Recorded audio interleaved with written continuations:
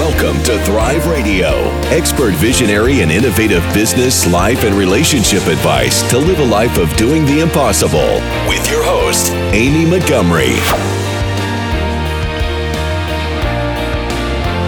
Welcome to Thrive Radio. I'm your host, Amy Montgomery, entrepreneur and digital marketing agency owner. Today, my guest is Angie Dobransky. She's a speaker, author, and success coach of RAD Strategic Partners. She has transformed individuals and businesses from ordinary to radically successful. She's the author of Life Lessons in Success, Wisdom to Win the Game of Life. Angie, welcome to the podcast. Thank you, Amy. I'm excited to be here. Yeah. So can you share with us your journey and how you became a success coach? I grew up a very normal lower middle class upbringing, and I worked my way through college, and then I entered the exciting world of fashion, and I spent like 20 years working in corporate fashion. I worked for big names like Liz Claiborne and Monet Jewelry and old time department stores like Woodward and Lothrop and John Wanamaker's, and it was very exciting. And like many, many people, I had a moment of corporate crisisness when I just knew I can't be here anymore. It happens to a lot of people in their 40s or 50s. And for me, it was kind of predicated by my father having a stroke and my company being supportive in the moment of me taking a leave of absence, but definitely letting me know I had hurt my career when I returned, which was one of those pivotal moments when you're like, where do I want to go? And I found at the time business coaching, which I had never heard of. I talked to somebody, they said, oh, you should be a business coach. And I was like, I don't know what you're talking about, because I kind of decided I wanted to start my own business, but I wasn't really clear what I wanted that to be exactly. Yeah. They introduced me to this concept of business coaching, and I read it and I thought, oh my gosh, this is me. I know how to grow business. I know how to inspire people. I know how to lead change. I want something that's professional, and, quit my job and started a business, which was a little bit insane because I was a single parent. We went through the Great Recession, which was very painful. And I tell my story in the book about how difficult that time was. But through that, I found my way into really discovering that I did have the gift of being able to help people live their best success and to motivate them and to inspire them to be everything they want to be. That's kind of my journey from kid growing up to successful success coach. So walking through your journey, what are you grateful for? I'm really grateful for my second grade teacher, who was the person who said to me, you can have anything you want in your life. As long as you go to college, you should do that. You're smart, and education will open many doors for you. I believed her. She was right. And to this day, I believe education opens many doors. And I'm grateful really for the mentors that I've had, little people and big people along the way, like Jack Canfield, who have, reached out a hand and helped me and shared their knowledge with me and continue to be part of my life to this day. It just makes me proud of what I've been able to achieve, that people like that are willing to help me. Yeah, that's phenomenal. Let's talk about vision, because you help people a lot with vision.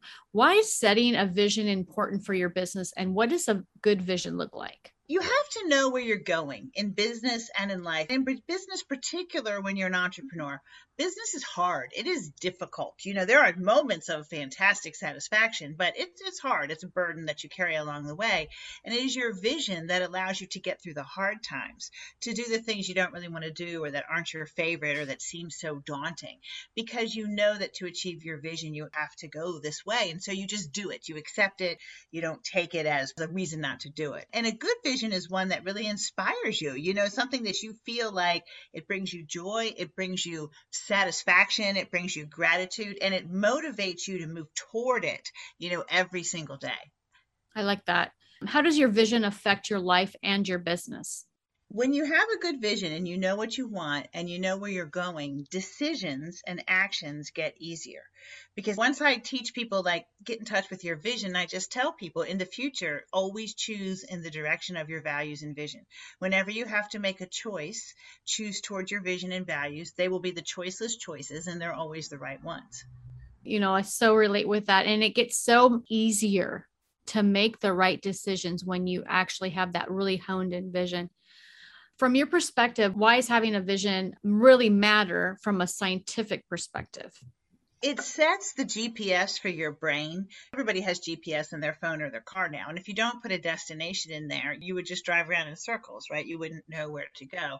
And our brain, from a scientific perspective, has a similar system called the reticular activating system, which is actually a filter. So it filters through the bazillions of pieces of data we receive every day to help us find the data that we're looking for. So when you have a vision, you set your reticular activating system to show you the things and opportunities you need to find to make it true. When you don't have a vision, it's like you're just running around in circles. I mean, you're going somewhere, but it's not any place you're directing. It's normally at the direction of somewhere else. So it's your vision that allows you to have control over your life. What would you say to somebody out there that maybe struggles with kind of coming up with their vision and, really deciding what they want to focus on? Some of the struggles that I see in the people I work with are, number one, people think they're going to find the vision, right? So I'm going to find the vision, the purpose, the thing that's going to guide the rest of my life, right? Whether they're 20 or 40 or 60, they're still looking for the thing. Some people, I do believe, have the vision. They know what they want. They follow it their entire lives. But most of us have more than one vision, right? We achieve something and we either like it or we don't. We move on. Early in my career, I very, very much wanted to be a retail buyer. That was an absolute driving vision of mine. I worked at it for years. I got the job. I didn't really love it. Right. And so I went, where do I go from here? Right. And then I just set a new vision. So, your vision needs to be like, I don't know, 5, 10, 20 years out. It doesn't have to be your whole life. So that's the one thing. And the other place I see people get really hung up is your vision is important. It doesn't matter if your vision is to climb to the top of Mount Kilimanjaro, to feed all of Africa, or to be the best grandmother or grandfather on the planet. Your vision is important. So sometimes people, they know what they want, but they think it's not important enough. And so they don't feel they're in touch with their vision. Every vision is important because your vision is your life story, and every life story is valuable. How do you lead professionals to create their own vision? I always start out with, tell me what your vision is. We always give them some base points, the best they can describe it. And then, of course, when we're finished, it doesn't usually look anything like that. But I help them get in touch with their joy. I make them do exercises. What makes you feel good? When do you fall into the zone? When are you happy? So they can really start to create a vision that's not the vision that society told them they're supposed to have, right? We've all been given some societal version of success that we try to achieve until we realize it's not really our vision of success. And then we redefine what it means to us. And I give them permission to choose their own success and listen to them objectively and support them no matter what they want. What's one active step we can take towards creating a good vision for ourselves today? Spend some moments quietly. If you meditate. If you do yoga, if you don't, just sit down and be quiet, and actually spend a few minutes every day and just imagine what your perfect future would look like. It doesn't take more than 5 minutes a day to dream about what you really want in life. And sooner or later, that comes together into the vision of what you really want your life to be. I like that, especially because even if you have different things in your life that you are passionate about, they eventually kind of come together in some way. They do, and they activate at the right time or reactivate at the right time. Like through this pandemic period, I've really gotten totally back in touch with my inner Martha Stewart, who used to live very actively in my life. And then when I started my business, I didn't have time for her. So I just put her away because I was focusing then. But she's back now. And my husband said something. He's like, I just can't even believe the things you've done this year are incredible. And I go, oh yeah, no, my inner Martha Stewart's back and I fully embraced her. Right. I love that. That's so true too. Well, and I think too, with those types of creative things that you end up doing, it's such an amazing outlet for, just bringing balance to your life. So I think to create is the purpose of us all. However we manifest that, right? We're all creating something. And so it is sometimes when you get very driven in business or, for me, I spend an awful lot of time in the heads of my clients. It's actually nice to have a creative outlet where I'm also making something. When I was creating my business, that was what I was creating. So I didn't have time for that outlet, nor did I need it as much at that moment. Yeah, I use a lot of art and a lot of painting and gardening and all of that creative stuff to get all of the energy out and balance. So I love it. So what are some of your client success stories?